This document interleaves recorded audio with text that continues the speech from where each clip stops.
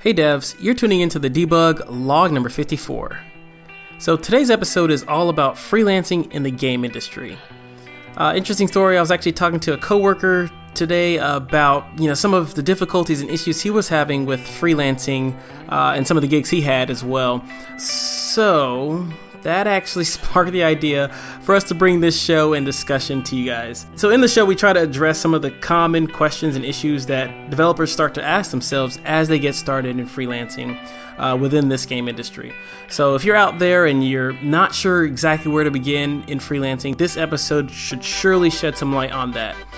So we got a great show ahead, awesome game of the week, and we're sure you're going to enjoy it. So without further ado, this is the Debug Log, episode 54.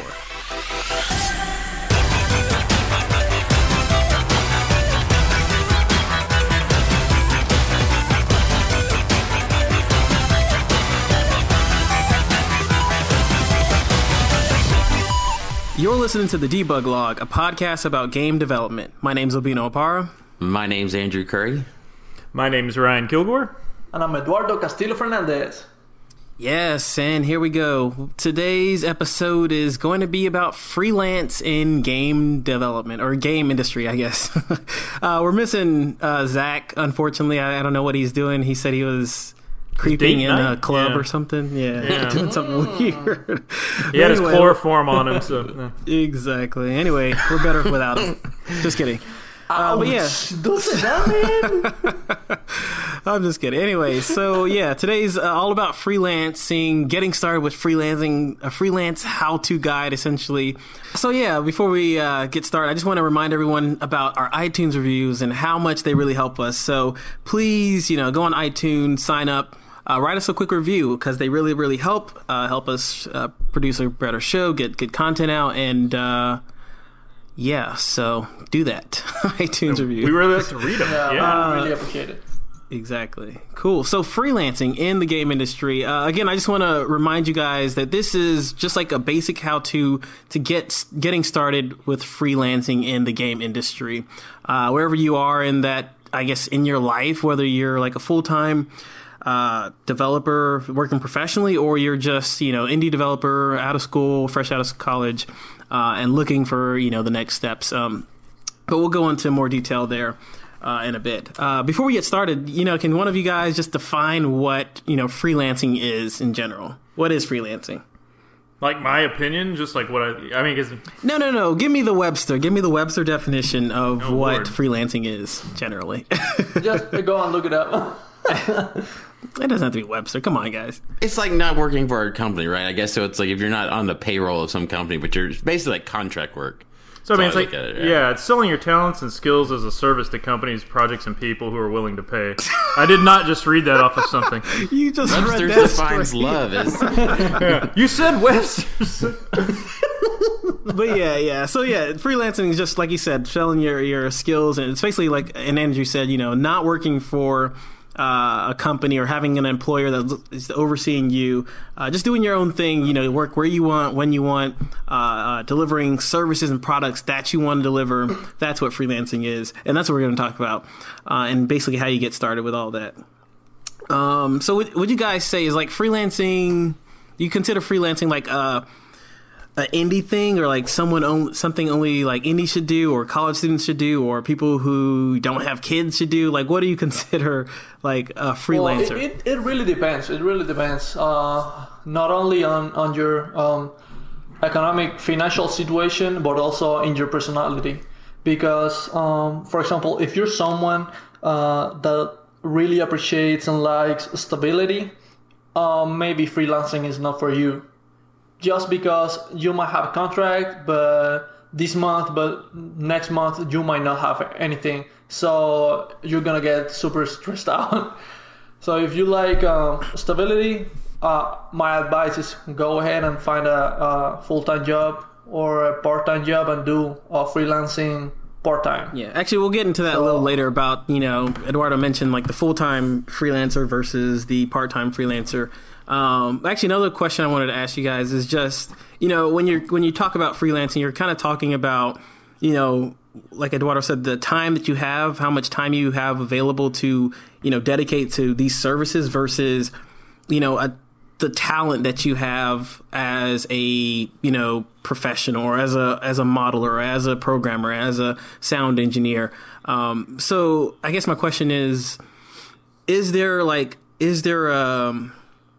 measurable, I guess, line where you can say, hey, at this moment in my career and my growth as a game developer, I can start freelancing? Is there a moment where, there's a certain amount of time you need to have, or is there a certain amount of talent you need to have to be a freelancer?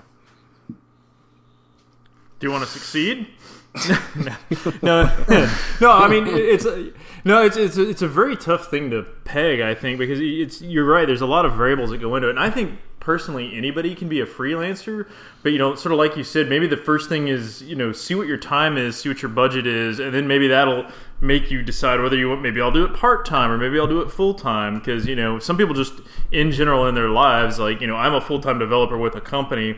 So heck, we could even go into like just contractual obligations there. But outside of that, it's like, how much time do I have when I get home to do like something on my own? It's like I couldn't dedicate 40 hours a week to somebody else. So, I don't know. I guess it just depends on your situation a lot. You know what I mean? And I think your life will help push you in the direction of what sort of freelancer you might want to be. But I think in general, if you want to be a freelancer, you want to have that control and be able to choose, then you could probably find a way to do it. So. Gotcha. Yeah, and also I think it doesn't necessarily relate to an age or anything like that, because even if you're a beginner, you can be a freelancer. Of course, you should not charge as much as a person that has 10 years of experience, because someone that is looking for that type of experience is never going to hire you. So you're going to waste your time and everybody's time in general. So just start low. But freelancing is one of these things that you have to do it to get better at it. So if you want to be a freelancer, it doesn't matter if you don't have experience. Just start with small jobs and you will get it done. Well, yeah, I mean, I think that freelancing, really, the biggest factor in freelancing is it's about who you know. It doesn't matter how much experience or success you have. I've been in companies that hired, because the higher end, the more professional end of freelancing is consulting, where you get people that have been in the industry for 30 years and they have a consulting thing, or they do that freelance and they come into a company and give them advice and stuff. That's still freelancing, but that's all based on what a company is willing to pay you. And that all comes from knowing somebody. I don't think you can just apply to a company. It's like, hey, I want to freelance. Usually it's somebody there saying, hey, I could help out if you. Like we said before, it's like freelancing is all about just personal relationships and networking. It's not about the work you're doing. It's about finding your next 5 jobs and getting somebody to pay you for it. It seems like it's more of that smoke show. Whether you do a good job, that's fine in the end too. But it really is about who you know and how much they're willing to pay for you, and then how much you can prove yourself. Yeah, and I think that what you just said at the end was probably what sums it up. And I think that's what I guess the takeaway should be, is about how you look at freelancing.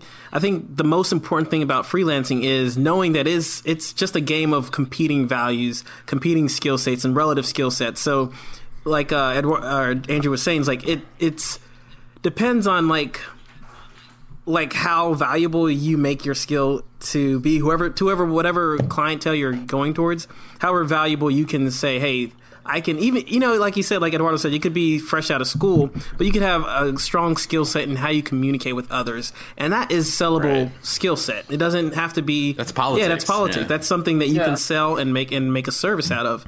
So it really, and all marketing is part of game development and part of the game industry. So you can. Yeah, I've seen, I was just going to say, I've seen, just to add on your point real quick, I've seen kids that were like, quote unquote interns, but basically freelancers that were doing so much work and super talented and getting way underpaid, but that's what they were willing to do it for, know? And I've seen people at corporations that come in as consultants, they get paid $250,000 to tell you something that could last a conversation. Exactly. You know what I mean? Exactly. So I guess, the takeaway is no matter where you are really, in your, I guess, game industry, game career, you probably can find a spot depending on who you are in, the world of or realm of freelancing, which actually kind of segues to interesting point, and where we want to go next is like determining whether freelancing is right for you. I know Ryan touched on it earlier and just saying, freelancing is not for everybody. Not everyone can be a freelancer. Not everyone has the time to be a freelancer, or just the patience, or I guess organization to be a freelancer. So I guess we want to talk about, actually, before we get into like determining, I guess, how you determine if freelancing is right for you, I guess we could talk about some of the general advantages and disadvantages of freelancing. I guess, yeah. So one of the things I think we've already mentioned is just being able to choose your own schedule when it comes to freelancing. If you're working for a corporation, you can't choose your schedule. You're working a 9 to 5 or a 10 to whatever, or maybe a night shift anyways, but you can't choose your schedule. You have to, adhere to a certain schedule. That's awesome if you like to sleep. Oh, man. Yeah. I agree, yeah. Yeah. I mean, if I were a freelancer, I will wake up every day, 12 o'clock. So nice. Exactly. So in addition to like choosing your own schedule, you can also choose like where you want to work. So you're not having to drive. Like I remember back when I was in Atlanta, I had to drive 45, 50 minutes just to get to work. So you don't have to go to a certain cubicle every day at a certain time. You can, go to the beach. You can go to a Starbucks. You can go to repping Starbucks there, but any, coffee shop or anywhere you want to go and just do your work there, assuming you have all your equipment there. Another great advantage of freelancing is you can work how you want. A lot of people, even like in my previous company or in my current company, just having an overseer or someone watching over you, telling you to do certain things a certain way, that could be annoying. And sometimes it's a reason why a lot of people and freelancers and entrepreneurs in general just get started, is because, hey, I don't want this person breathing over my shoulder, telling me exactly how to, do wrapping on a model or doing textures on a model. I know how to do these things, or want to do it a certain way. So there's that opportunity and freedom to do what you want to do and how you want to do. However, that's super useful when you're starting, like just listening to what like the more experienced developers have to say. So listening is a good skill. Yeah. Continue. Continue. Another good thing is, like, this actually touches on what Andrew was saying about just networking, and I think Ryan said about how, like, you worked on your friend's website or something like that. But it's just really easy to start freelancing. It's because it does come down to who you know, especially in the beginning. So like finding clientele can be as easy as, hey, friends, do you need a website? Hey, friends, do you need a model? Do you need me to draw a concept art or do you need some sound engineering for your game? So it could be really easy to start because it all depends on who you know. Yeah, that point there, that's one I'm a little on the fence of, because I think that may be an advantage and disadvantage about having to build that network, because depending on how strong your starting network is, it may be a big advantage. Like a lot of people and you can kind of get going.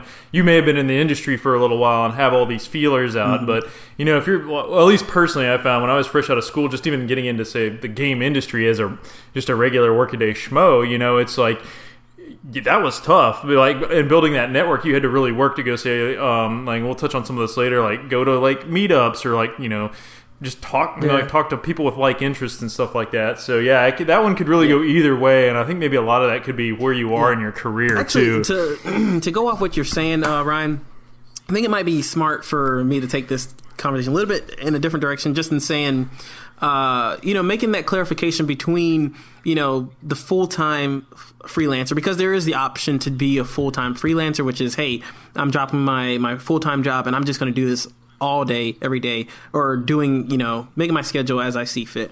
Or you also have the other option where you could do part-time freelancing, where you still do have that 9 to 5, you still do have that security blanket or that income and salary that's coming in, but then for doing freelancing on the side. So it may be good to talk about these advantages and disadvantages in relation to those two types of freelancing. Yeah, that's a good point. Yeah. So I guess another advantage for freelancing generally is just it can be fast to get started. And for the part-time freelancer, you already have your skill set. I guess this is going to be another piece we're going to cover later, but just like clarifying your skill set is just after you do clarify your skill set and say, hey, this is a service I'm good at, this is, a skill I'm good at, it's easy to get started. So, because once you've identified that, you can say, hey, let me just find my clientele, and then that's what I'm going to market to them. You don't really have to do much outside of that. Again, you usually have, if you're doing something that you're passionate about, if you're already in games, you've been doing games on the side for the longest, you probably have the equipment that you need to get started. You probably have Unity, you probably have, a computer, you have a microphone if you're doing like sound stuff, you have instruments, you have that equipment already. So it's that overhead of getting all your things ready is not really there. It's more sometimes, it's maybe more on the like administrative things that you need to do to get started. Yeah, and you also probably have a portfolio too, which will be a big help as well. That's actually a really huge thing. Yeah. So yeah, I think I kind of covered that, and just like I guess going along with that is just how affordable it is to get started. Because again, like you have all the equipment, you have your computer, you have your tablets, etc. And then the advantage, this actually goes back to some of our experiences in our previous companies about that ability and freedom to choose your clientele. It could be your friends, it could be your family, it could be friends of friends, but you have that ability to choose who you want to work with. You don't have to always work with that clinician or that other company or studio that is just hard to work with. So yeah, I mean that's a huge advantage. Like, do you guys want to speak on that at all?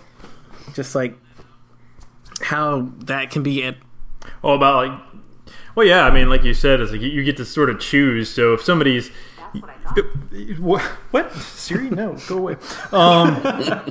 She's like, that's what I thought. But anyway, sorry. But like to your point, it's like you're easy. It's easier to walk away or to find something you like to a degree, because like you said, if stuff's going south with somebody and like you're just feeling like you're not building that rapport, that reputation, that sort of connection, it's like you can just say, you know what, this will be our last one, I'm off to the next thing, and it's kind of a known thing, right? You don't necessarily expect a freelancer to be around forever. So and then on the flip side of that is you can deny work too, hopefully, if you're in such a good position you can, but you can start building relationships and just picking the clients you'd prefer to work with, because you starting out, you may have a few like, oh, that one's pretty good, oh, that one sucked, oh, that one was great, and then once you build enough of these, oh, that was not bad, or that was great, then you can just tell the other ones that weren't good to just like, sorry, no, I'm booked, get out of here. You don't have to deal with them anymore. So yeah, besides doing like increasing your clientele, maybe one of your clients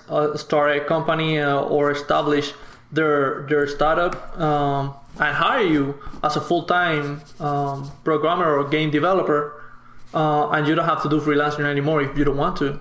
So. Yeah, it could be a very fluid thing like that. You build these rapport, and then you're like, oh, okay, great. Well, maybe I'll go work with these guys for a couple of years as full-time because I really enjoy that. And then I'm like, oh, I want to go do my own thing again, and I'll dip back into my client database or something. Now, one of the things that I think that is one of the most important things when you're a freelancer is that you build a network of connections that last longer than just going to a meetup, because you're actually working with these people. They know that you're good or you're bad, and they can connect you to other people. So just being really conscious of your work and responsible and always doing your best is something that you have to do when you're a freelancer. Well, that's what you like, because I mean, yeah, the biggest advantage when someone like kind of wraps up a lot of these is the keyword is freedom, right? Yeah, it's like it's freedom to work more efficiently, freedom to go after the kind of jobs you want to, freedom to do. I mean, you can kind of do all these things with companies, I guess, but I mean, you can choose what company you work for, and you can quit that job. So you always can't do that too. But this allows you to, that fluidity and flexibility. And we'll get into disadvantages about that clientele. But you made a good point, Eduardo. It's like the fact that if it does work out, in the best case scenario, you do make a big network of people that trust you. That it's not only freedom; that's a huge safety net.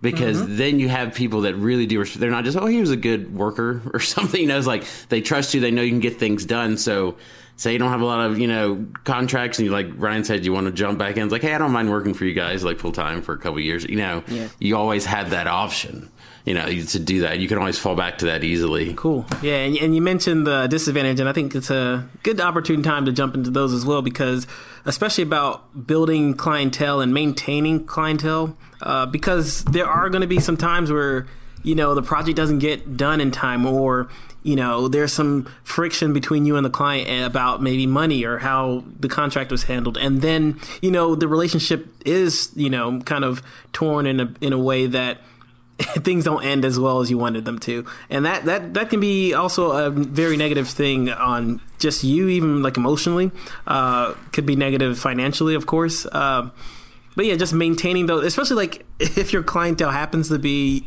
like we mentioned earlier, it could be a friend, it could be a friend of a friend, and those relationships can also get, ruined as well, or at least damaged in just how you manage certain projects and freelancing projects that you do with them. So that could have cascading effects and negative effects when you're trying to maintain and build those relationships, especially when things don't go the way that you've seen them going. Yeah, and that's what I would say. That's what we mentioned this before, but that's the biggest disadvantage. Yeah. Is also it's the biggest liability. It's like it's like we mentioned, like I've never done game freelancing, but I used to have my own like web design, web development stuff business for a while, and that was right at the time I was going back to school for like computer science and stuff, and I think that's when that happened. I had to stop because when you're freelancing, it's like you have to spend all your time working to find clients, but also when you have those clients, it's not just like a job. You're like, well, with a normal kind of job, you get to like push stuff off and go, well, we can hit it next week or something. With freelance, it's like, I got to get this done for tomorrow or I'm going to look really bad. Like you are beholden to them on a level that you're not, because it's like a direct representation of yourself, and there's no bureaucracy or just studio structure to kind of you soften that blow. So everything you do, like that's why I had to quit doing it, because I was like, well, I have to do school. I can't decide between doing a paper and finishing this job the next day. You know what I'm saying? So that's the biggest liability, is always trying to find new work, always trying to reach out and network, like Eduardo said, and not just in a fun way, like, hey, I'm a developer and I'm starting to network and meet people. It's like, no, I have to find people, because you said before, is like you get to choose your clients, but the dark, like, and I said that the positive extreme of that is that you have a nice network, a bed of people. The opposite end of that negative spectrum is that you don't get to choose your clients because you're desperate and you have to do what you have to do. So that can be a bad side of it. Yeah, but if everything works out, you might reach a point where you don't have to find any new... Yeah, we're talking about negatives. Don't get distracted. Just kidding. Come on, man. Be positive. The secret, guys. The secret. Positive. Oh, you did? Yeah, that is a good point. Some of that networking, if you get to some point, sure, can be self-perpetuating. Word of mouth. Yeah, so you don't have to find new clients, because you work with your normal clients, or they talk with their friends or coworkers or whatever, and recommend you, so they already are doing. But getting back to the disadvantages, Eduardo, just talking about like the irregularity. Okay. I think I mean, Andrew kind of summed up all of the disadvantages in his spiel, but like the work can be so irregular with trying to find and maintain these clients. Some days you could have, or some months you could have, 5 contracts or 5 projects to work on. The next month it could be just 1. A month after that it could be absolutely none, and then even after that you could have like 12 come in, and that 12 could be feast or famine. Yeah, exactly. I said feast or famine. And all those 12 could also come in, and that could be, ideally that's a great thing, like having 12 contracts come in, but you're just maybe one person. You can't manage all of that, which can be a huge stressor on you, and that could be a big disadvantage to just the whole idea of just freelancing. Or you hire more people and you make a company and you're a billionaire. Wow, we took a leap with the disadvantages. Yeah, that's actually another good thing. Actually, I didn't mention this earlier, which is actually a core, almost like I would call it a core tenet of freelancers, and that freelancers do have certain rights that are actually protected by, laws and yada yada in the United States. But one of those rights are like you can basically hire out if you wanted. You don't have to do the work yourself. So if you're really good at like networking and finding people to do jobs and convincing them to do it for, X amount of dollars or some cheaper amount and you're making profit, that's totally fine. So you can be just a contractor of contracts, I guess. So you can do that and still maintain. But anyway, Like a recruiter? not like a recruiter, but I mean, just like almost, yeah, pretty much like a recruiter. Yeah. Well, there's all shades of that. There's, the recruiter, the businesses like that, and then there's like, yeah, I'm just going to advertise this and ship it off to somebody cheaper somewhere else, and then like, so there's just less involvement with it. I don't know. It's like you've got some sort of coding mill or house, sort of factory that you're really sort of separated from the product. Yeah, at some point it turns into we're actually it turns into a little bit away from freelancing. Yeah. But it's still kind of, I guess, tied to it. Actually, I kind of wanted to backtrack a little bit and talk about some of those other key differences between like the full-time freelancer versus the part-time freelancer.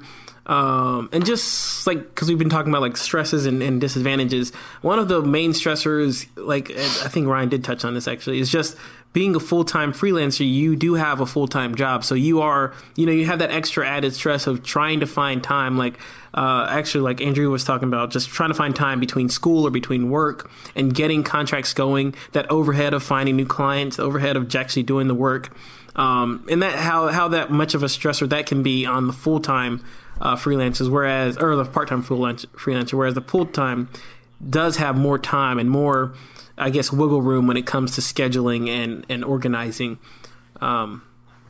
his clients and work. So yeah, I guess another thing is, I guess with that on the opposite end, I guess the part-time freelancer does like having that full-time freelancer, having all that time to dedicate to these clients and to these projects.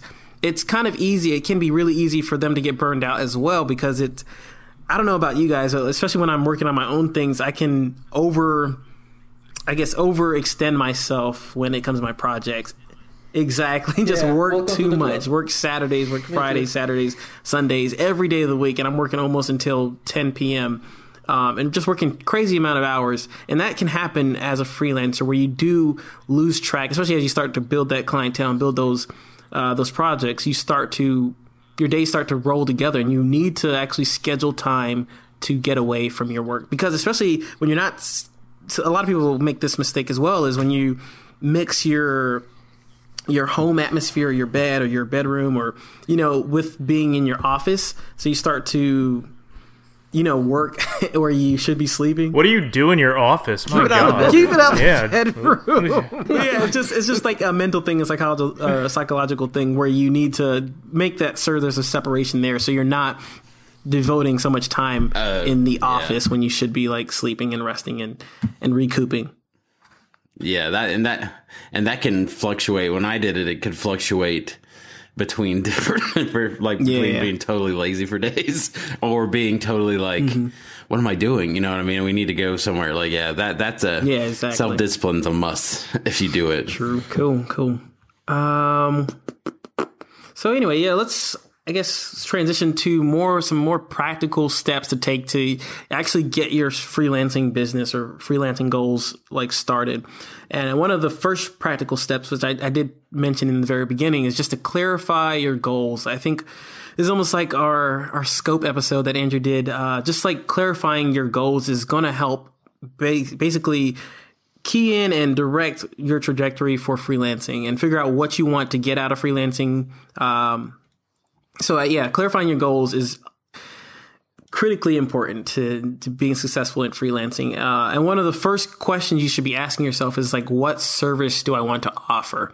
Again, we've kind of touched on this, but like you could be just doing web design. You could be doing marketing for the thing. Like you could be doing QA for a game.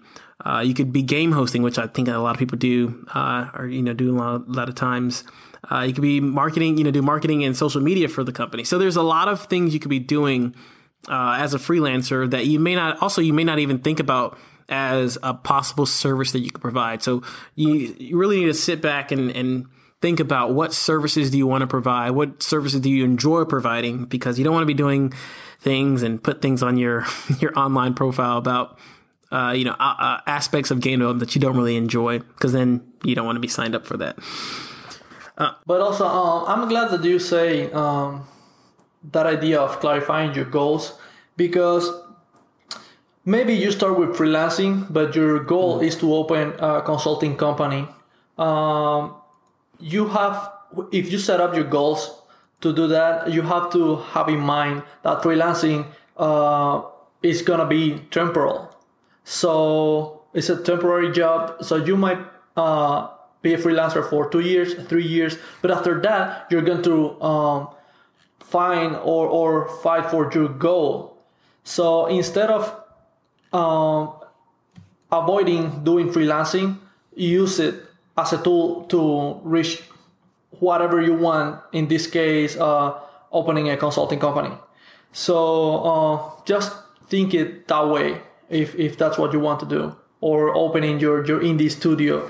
But freelancing can give you like a big network. It will give you like a rich portfolio that you can show later, and it can open a bunch of doors. So for sure. Just think it so yeah, another goal that you definitely want to, or question you need to be asking yourself as you're clarifying these goals, is to determine what your target market is going to be and the niche you're going to be in. Game industry, like, hey, I want to be a freelancer for the game industry. That's cool as a target market, quote unquote target market. But it is good to also try to dig down and define, maybe more clearly define who you want to reach, who you want to, really soak up all your services.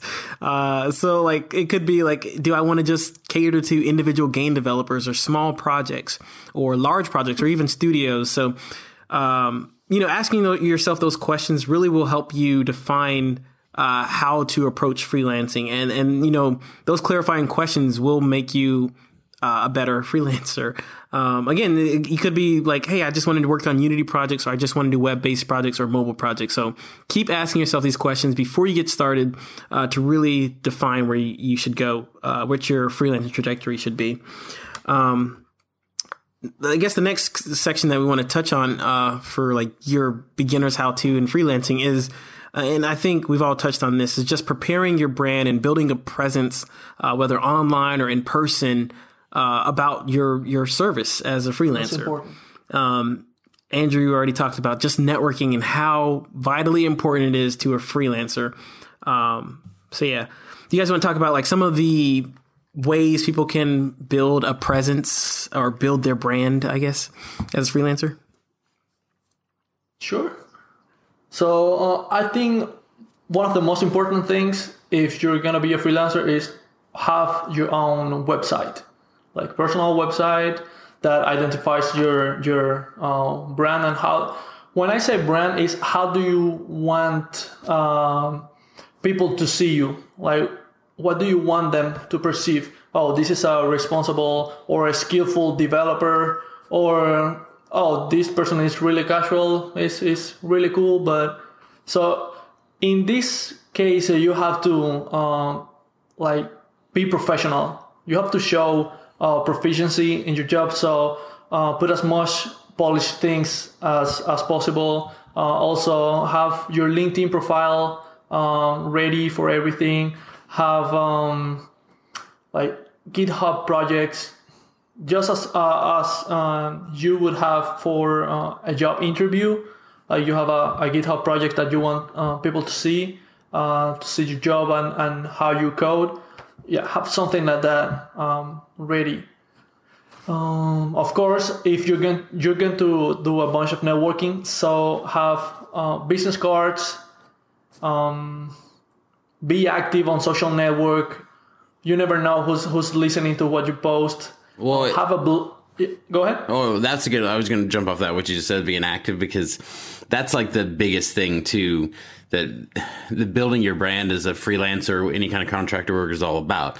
Because if you go to a job and you do an interview, you guys did a great episode about that. And we're always looking for people that really are kind of giving it back to you in that interview, right? That's showing like, no, they're convincing me that they want to be here, not just answering my questions, right? Right. But that goes up to the nth degree if you're going to be a freelancer. because you have to sell the shit out of yourself. You have to sell your shit, sell the shit out of yourself so much to the extent that they might not even think they need a freelancer. You see what I'm saying? So if you know people and like it goes in the network and you're talking, it's like, oh, we're having trouble with our modeling team. They can't do certain things. You're like, well, let me help you out. Because I've actually done this. I did consulting when I was doing that. I went and did consulting for an older company that I worked for, and I basically did the exact what I'm talking about. It's like I sold them an idea because I had to come and help them for a day with something. Like this is the graphic design and web stuff. And I saw how they were, their operation or what their team was doing. It's like, listen, this is what I'm going to do. I should come in here 2 days a week, blah, blah, blah, and this is what I want to get paid, and this is what I can help you with. So it's even beyond just being, outspoken and articulate. You have to almost leading that conversation because you're selling. You really have to guide them and show them your brand, what you're all about, how that can, help them, and what the solution to their particular problem that they might not know they have is. So that brand is super important. It's like having, like you said, that website showing all that stuff, and the brand, like Eduardo said, it's not just about these physical things. It's just about your reputation through that networking and being active all the time. And also, just like in a job, just emphasize when you're talking to a client, emphasize what you're going to do for them, and not how much are they going to pay you. Because they're looking for someone who's going to help them solve their problem. They're not looking for someone to give away their money. Or even being bragging about yourself, though. Like, well, I can do all this stuff. No, don't worry about that. The money, and we'll get to the money in a second, I know.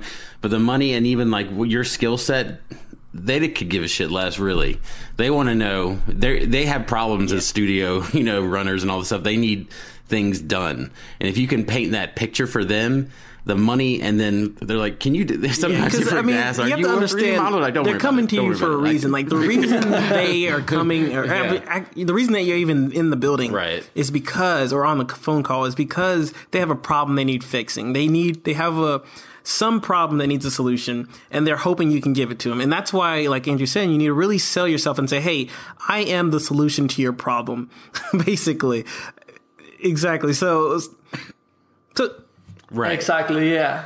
I am your man. Yeah. The confidence. And then, because you also have to have shit to back yourself up. So you need to have that portfolio, like Eduardo said, on LinkedIn, or be active on those other sites like GitHub, or if you're doing art, you're doing like ArtStation, DeviantArt, CG Society, all those are, other forums, and even on Stack Overflow. Just show them that, you are an active contributor in this field. You have like domain expertise in this field that they have a problem with. So that's why you're the best person for that job.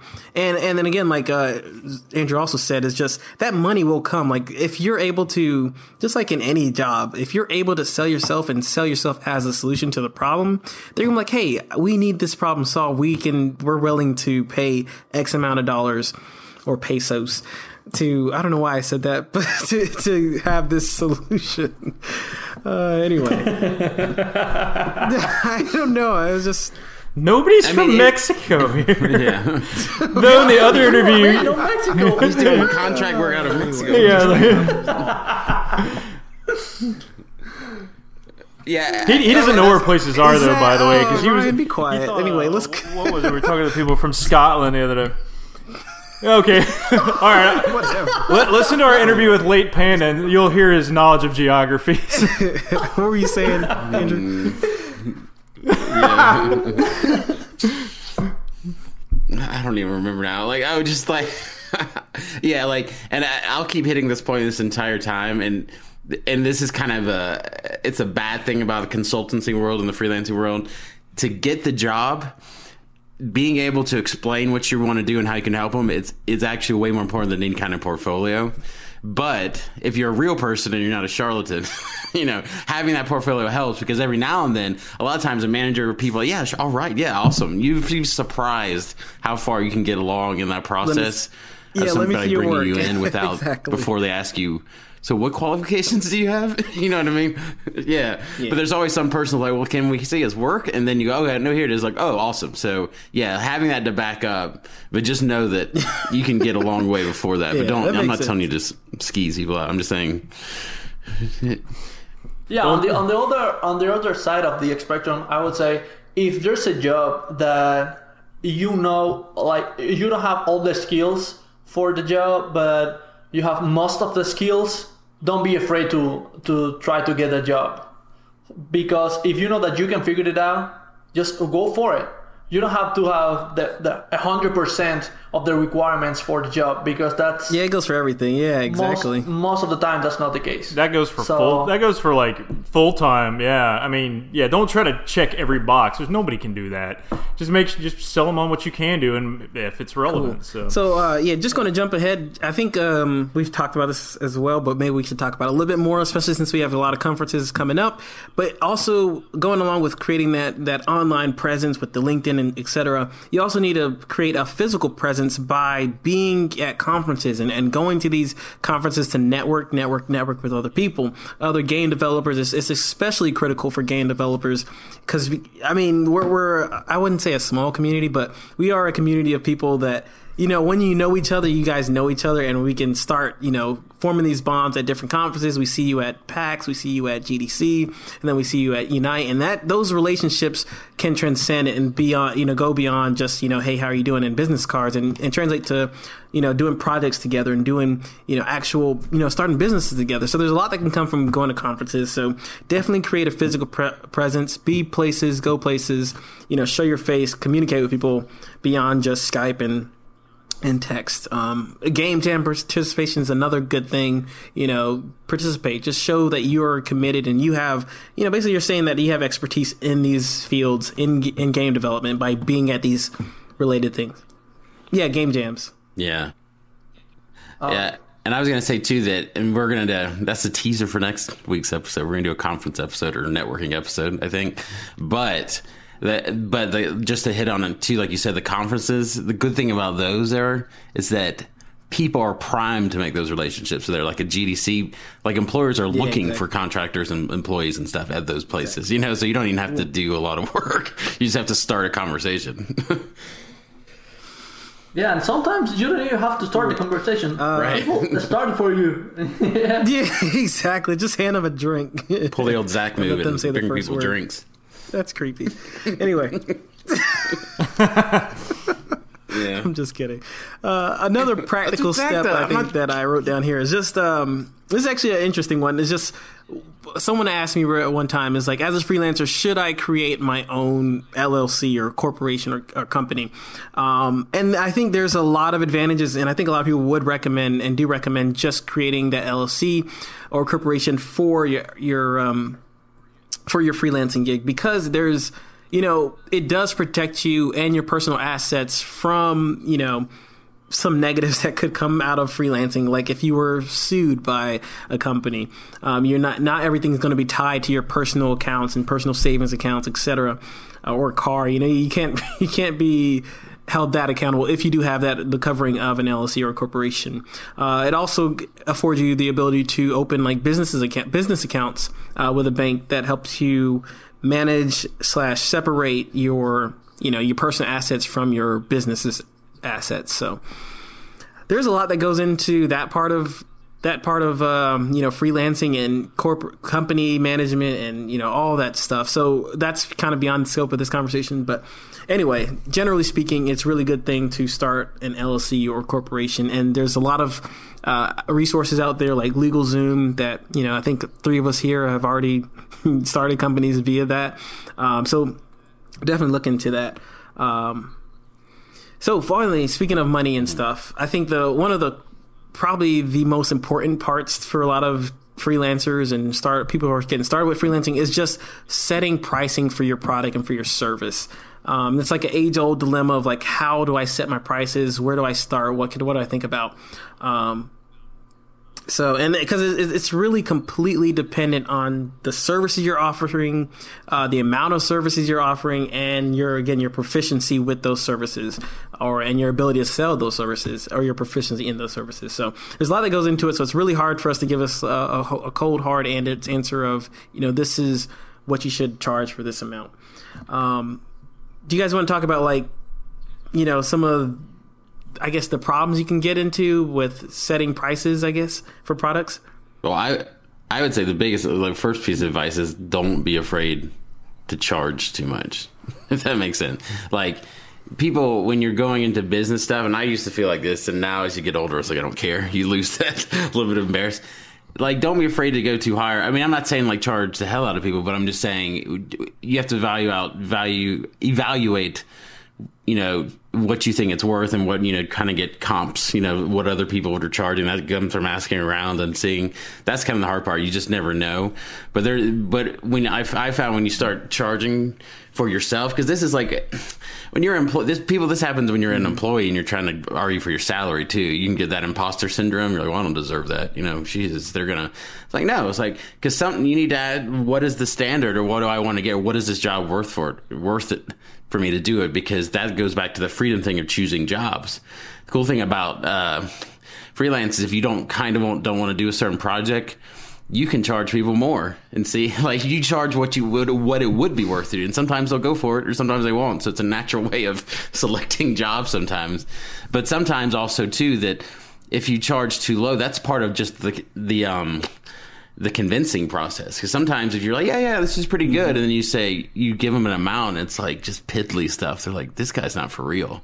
You know what I mean? Yeah. Or this girl's not for real. Like, so you have to say, well, this is what I want, and don't be afraid to charge a professional price. And because they're never going to go, if they're smart and if you want to work with them, they're never going to go, no. They're going to, that starts a conversation about that, and you exactly negotiate down. So don't be afraid. There's definitely advantages and disadvantages to both setting a price too high, though, or setting a price too low, like Andrew mentioned.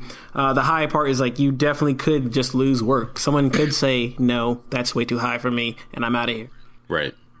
Just be like a Hollywood superstar, charge $5 million per project. I'm Tom Hanks, and I'm a freelancer. Eduardo just negotiates up. Eduardo just he negotiates up. He's like 5,000. They're like, no, that's, and he's like, no, all right, well, 10,000 then. So you just lost the. I was like, what? You just said 5. Like, well, it's going up now. And again, you could charge too low, and then you just and then you do get the project, and they say, okay, yes, I'll take your $5 for 2 months' work, and then you just overextend yourself mentally, emotionally, physically, and I'll add to that too. Before, as a caveat, that when you're starting, it's always a relationship to how much you can back it up, right? So if you can back it up with a portfolio or a history or other people and references, or just by sheer will and talking to them, then you can charge more. But if you're just starting out, you're going to have to take jobs for free sometimes. Sometimes that's how you get started. You say, hey, like you're a student or something. It's like, hey, I'd like to help out. Like, I tried some designs for this thing. You know, sometimes you do stuff like that, or you take jobs that are lower, but they could help you out. So it's all like a balance. But like you said, that's like a cardinal rule too. Like, never don't do jobs for family. Actually, is a good question, man. I wanted to ask you guys that question, like whether you guys consider like working for free. Is that something you would recommend, or like when do you really recommend working for quote unquote free? No, I wouldn't recommend that in general. Like, I mean, if you're a professional, get paid for your work. Don't let anyone like try to act like they're doing you favors or that you're not capable. It's like, no, you've trained to do something. You've proven you can do something. You know, get paid for it. Like if it's friends or family, you know, maybe evaluate it. But then, you know, but that's favors. You know, that's not really work. Yeah, you know. So, but definitely. Because this happens a lot in, I think, the game industry, where people are like, well, you know how to code, or you know how to do some art. Could you just? Yeah. And it's like, well, yeah, I could just, but this is how I make my living. So, yeah, I won't just, not for less than this just. So, yeah. Well, and I was saying that too. Like that only applies if you're like starting and you know But if you're going to do that, if you're going to commit to doing a project for somebody for free, a really low amount beyond what you're comfortable, and but you're doing it for a reason, like you have no portfolio, you're like, well, I can do this for this weekend, and you know, make sure you have boundaries set up. There was I kind of want to put this. I'm definitely going to put this in the show notes, but there was an article by Seth Godin that kind of explored this whole concept of working for free, and he was one of the quotes that he said in there is like, it really depends on what you consider work. You know, quote unquote work, and really what you consider quote unquote free. So I think that was like an excellent line. It was it really just depends on what you are, you know, your circumstance and your context of working and for free. So anyway, and actually Ryan mentioned just like if you're a professional and, you know, setting that rate for yourself. And I think it's actually easier for people who have been in the industry or who have experience with, say, the game industry, to be able to set their prices as a freelancer if they were to, not jump ship, but leave that steady paycheck and do freelancing full time. It's easier for them to see and evaluate their rate or their ideal hourly rate as a freelancer or annual rate as a freelancer. Because that stuff changes too across stratums of employers, right? Even because location. if you have a smaller company absolutely. When I was a graphic designer, I did stuff for smaller companies when I started out, right? And I was like, okay, these are people their companies owned by like just families, or they're just tinier companies.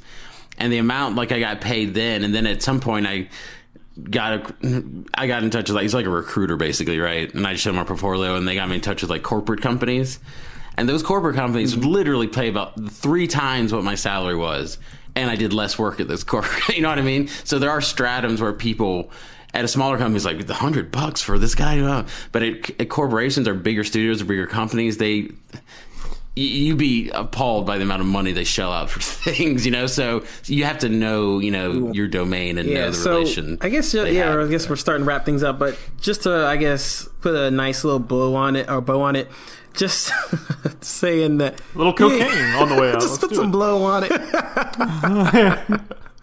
Oh, that's funny. Anyway.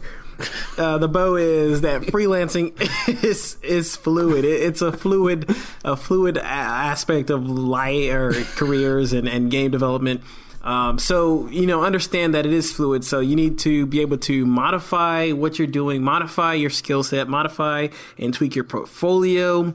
Be willing and actually eager to modify your pricing as well. It's going to change, like Andrew said, depending on where you are, what you're doing, when you're doing it, how you're doing it, etc. Those things are going to change. So make sure you're being fluid. Again, I mean, you're having to pick different clientele, month to month or week to week. So it is a very fluid, environment to be in. So just understand that, because that will also make sure you're able to really flourish as a freelancer and developer. So, Vina, you said fluid like 10 times. Well, whatever. Well, that's the word emphasis. of the day. It's for That's emphasis. the word that they should be freelancing, but whatever. Yeah, but just to build off of that a little, to add one more thing to that, I mean, I'd also maybe try to reflect and refactor too, maybe between each project, or maybe every certain time frame, 6 months, a year or something. I don't know. It may be good to just for anybody doing anything to just reflect on the past sort of job you've done or situation you were in, and say oh, how did that go? What did I like? And how might I change it for the next one? That type of, like you said, evolve. Yeah. Be fluid and evolve. Yeah, and also another thing that I would recommend is with your clients, ask them for feedback to see how you can improve and how you can get better over time. So it's like in a normal full-time job, you ask for feedback to your project manager. So just you won't regret it. Yeah, I think what would be cool too, because this is because like you said at the beginning, this is a general overview, because this stuff applies to freelance of any industry and stuff. I think it'd be cool. We should, at some point in the future, we can get a guest on the show that actually has done a lot of game, with freelance with companies and other sources, because they do that a lot. Where you see we made because a lot of times freelancing in this world where it's professional, it's we did the Ninja Turtles movie's coming out, so they wanted a game on their website. I've seen that a lot. That's a big industry, and there's probably a lot of good do's and don'ts for once you have the project. These are kind of we're just talking around it. That'd be fun to talk to them about those best practices about that. I'd be interested to find out about that.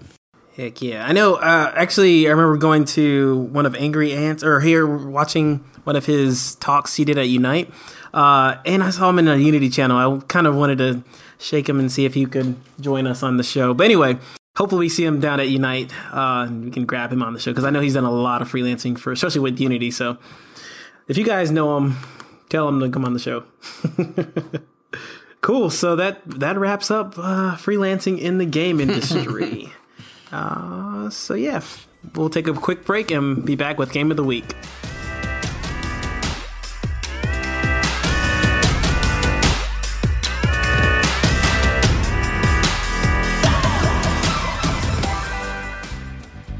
All right, we have a first tonight on the show at this part in the program. We have a sponsor. That's right. We're going to start a new thing over the next few months and start putting in sponsors when people are kind enough to host us, because we got to pay for bandwidth. We got to pay for hosting costs and all that stuff. Zach's got to play Destiny. He's got to buy all the expansions. I'm just kidding. None of this money goes to that. But it does help us bring this show to you every week. That being said, our first sponsor is K&N Air Filters. K&N automotive and motorcycle replacement air filters are designed to increase horsepower and acceleration while providing outstanding engine protection. The simple-to-install air filter is backed by the K&N Million-Mile Limited Warranty and will be the last air filter your vehicle will ever need. Go to knfilters.com/podcast and get a great deal on a K&N replacement air filter with free shipping, and as a bonus, you'll also get a free K&N hat. So that's pretty cool. So if you need your car buff, car nut, or you need air filtered, go check that out. We want to thank K&N for sponsoring the show.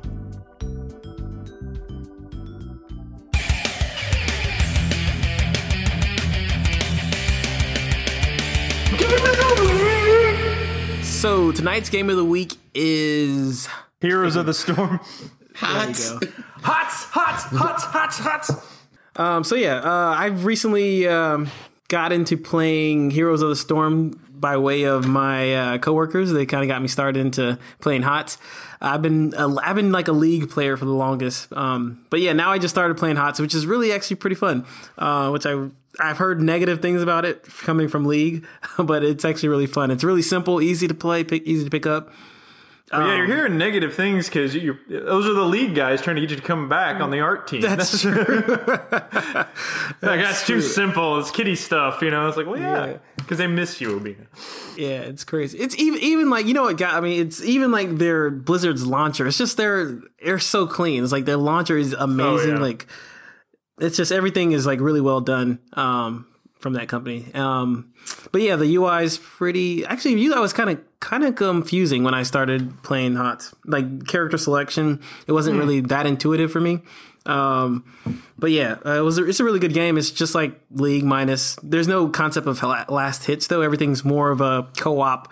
Everyone plays together, everyone kills together, and everyone wins together. Yeah, earns XP together, levels together. So it's a much more sort of team-oriented communal experience, I guess. And a lot of even the goals aren't necessarily, most of the time in League, maybe not all the time, you want to basically kill. But in HOTS, there's other objectives on the maps, like, I need to go get the coins to pay the pirate, or I need to collect all these little seedlings to feed them to the plant monster, who will then run down the lane and like bash stuff. So you gotta go a huge variety of play styles, I guess.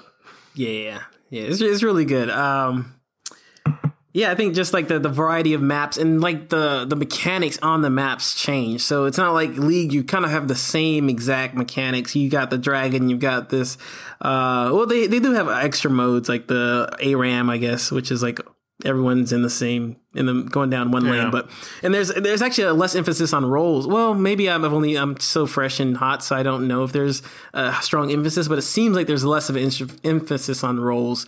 Whereas, you did have your top laner, you have your mid guy, you have your support and your carry in League of Legends, and then your jungle. So they all like have really specific roles, whereas HOTS seemed like it was a little loose. Yeah, it's definitely like I've been playing this some too. I'm by no means an expert, but it's like just playing some of it. Yeah, you're right, Obina. It's like you're not as concerned about who's assigned to what lane, because again, these map objectives make you guys sort of become, the word of the day, more fluid, and have to like sort of change your objectives and goals, depending on what's happening on the map.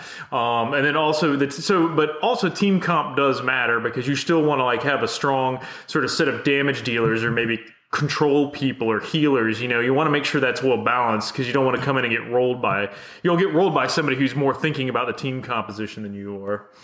Yeah. Cool. Yeah. Quick question. Who's your favorite hero on there, or champ? I don't know what they call Oh yeah, just heroes.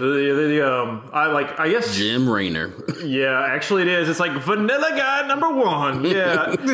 I mean, I don't play a ton, so it's like, but he's one that I feel. I think I like him best because I feel the most confident with him. It's like, okay, I know his kit, I know how to build him, I know how to play him. Like I started to get into Kerrigan more because I like these divey sustain characters from League of Legends, like Warwick and stuff. But but her, I'm still trying to figure that out a little more because I'll dive at the wrong time and all of a sudden I'll get my face blasted off and I'm like, sorry guys, I like how it's been a while since I played because I played it for a few months, like probably like a year ago whenever it first came out. Do they still have on the character select screen where it shows like their difficulty? Like this is an easy character. That's pretty cool. I think that's awesome. Yeah. Because that's why you end up picking Jim Raynor. You're like, well, it says easy, so I'll just pick him. That's fine. He's got a gun. He's easy. It's like, give me that redneck. I want that redneck right there. Well, they do a good job of onboarding people into that because, like you said, they don't have and they gotten rid of some of the stuff that. Because honestly, with like League, when you get into that, you do the tutorial. Like, okay, I just hit people, okay? But it's like, no, it's about like last hits, it's about farming the gold, it's all those things are just, it's like, I'm not supposed to push this lane. No, you're supposed to kind of just chill out. And then you're like, wait, hold on, what? So, whereas this is like, what they teach you is kind of the game. Now, of course, if you got into the higher level, like you said, that is less about specialization, but I think it's because it's like, well, this one has a much better casual layer in it that you can just have fun. And I guarantee you there are teams that really do specialize and really do stuff that you can't even, but I think they do a good job of letting us noobs play it. Yeah, I agree. And I think that does come with like the exclusion of having to worry about items in addition to like talents and skills. Like League has like 3 levels of, intricacies and complexities of making your character, act a certain way. So whereas HOTS is like literally just 1 level, which is the talent level. Yeah. And then the role, of course. Yeah. And that's a good thing, big thing to bring up too, is with HOTS, you've essentially got a talent tree you're picking. So, from levels like, 1 to 5 to 10, as those come up, you'll have multiple options of abilities to pick. And, how you build those out can really, makes a decision on how you're going to work with your team and what your role is going to be on that team, perhaps. And so some characters will build out different ways. And what it also does is sort of locks you into it too, because like you were mentioning with the items, you don't have to worry about all that item balancing. And then maybe all of a sudden somebody's doing something different and you're like, oh, well, shit, maybe I better go sell all this crap and respec this other way. So it definitely smooths and simplifies that, which sometimes it can feel like, crap, I chose wrong. And now this is the world I live in. But, it's still kind of nice to just be like, that decision's final. Can't do anything about that now. Let's just roll on. So... yeah, you can make me download it again. I think I want to play it. Cool. Yeah, I think it's worth it. I think it's a fun little game, especially even like you said, the onboarding, Like I know they did like a very RPS or role playing esque game or intro. It was like the guys like, we need to help our friends or anything. Anyway, it was just it's like more of an interactive experience and fun. Yeah, it's definitely much more user friendly. So and it's free. So and it's free. go check it out. Well, they try to get you to spend, like always. But anyway, that was Heroes of the Storm, our game of the week. By Blizzard. Yes. Cool. So, Eduardo, you want to tell them about, our Patreon and stuff? Yeah, sure. So if you find value in the podcast and you want to support us, please go to patreon.com/thedebugglog and donate $1, whatever you want. $20. Really, jeez. Oh man. Yeah, we will really appreciate it. So, and we also have if you go to thedebugglog.com, there's a red button on the orange. Right. The what? By the way, you're colorblind. You're colorblind, but we'll work that out later. Yeah, it's red. And it's a button, and it's in the right side of the screen. So. And in denial. Oh, right. Yeah. Exactly. Pretty sure it's orange, but okay, we'll talk about that later. Pretty sure it's orange because You're a programmer, it doesn't matter. Anyway, on that note, you can find me on Twitter at OBeans, that's O with an H, Beans with a Z. I'm at Andrew_Curry, that's CURRIE. I'm at RE Kilgore, that's REKILLGORE. And I'm at EduardoCF1989. Go download the Hangman. The Hangman. I have to remind you every week. Hangman. I already reached 1,000 people. That's awesome. Oh, congrats, man. Good, awesome. Thank you, guys. Yeah, go to Google Play and download The Hangman. I'm gonna download it on all the phones at work. Yeah, I saw the bottom. It's orange. My bad. Okay. Now they're on the same page. I'm glad. Have a good one. Bye. Bye-bye. It is kind of burnt orange, so it's It is like a that burnt too. Burn.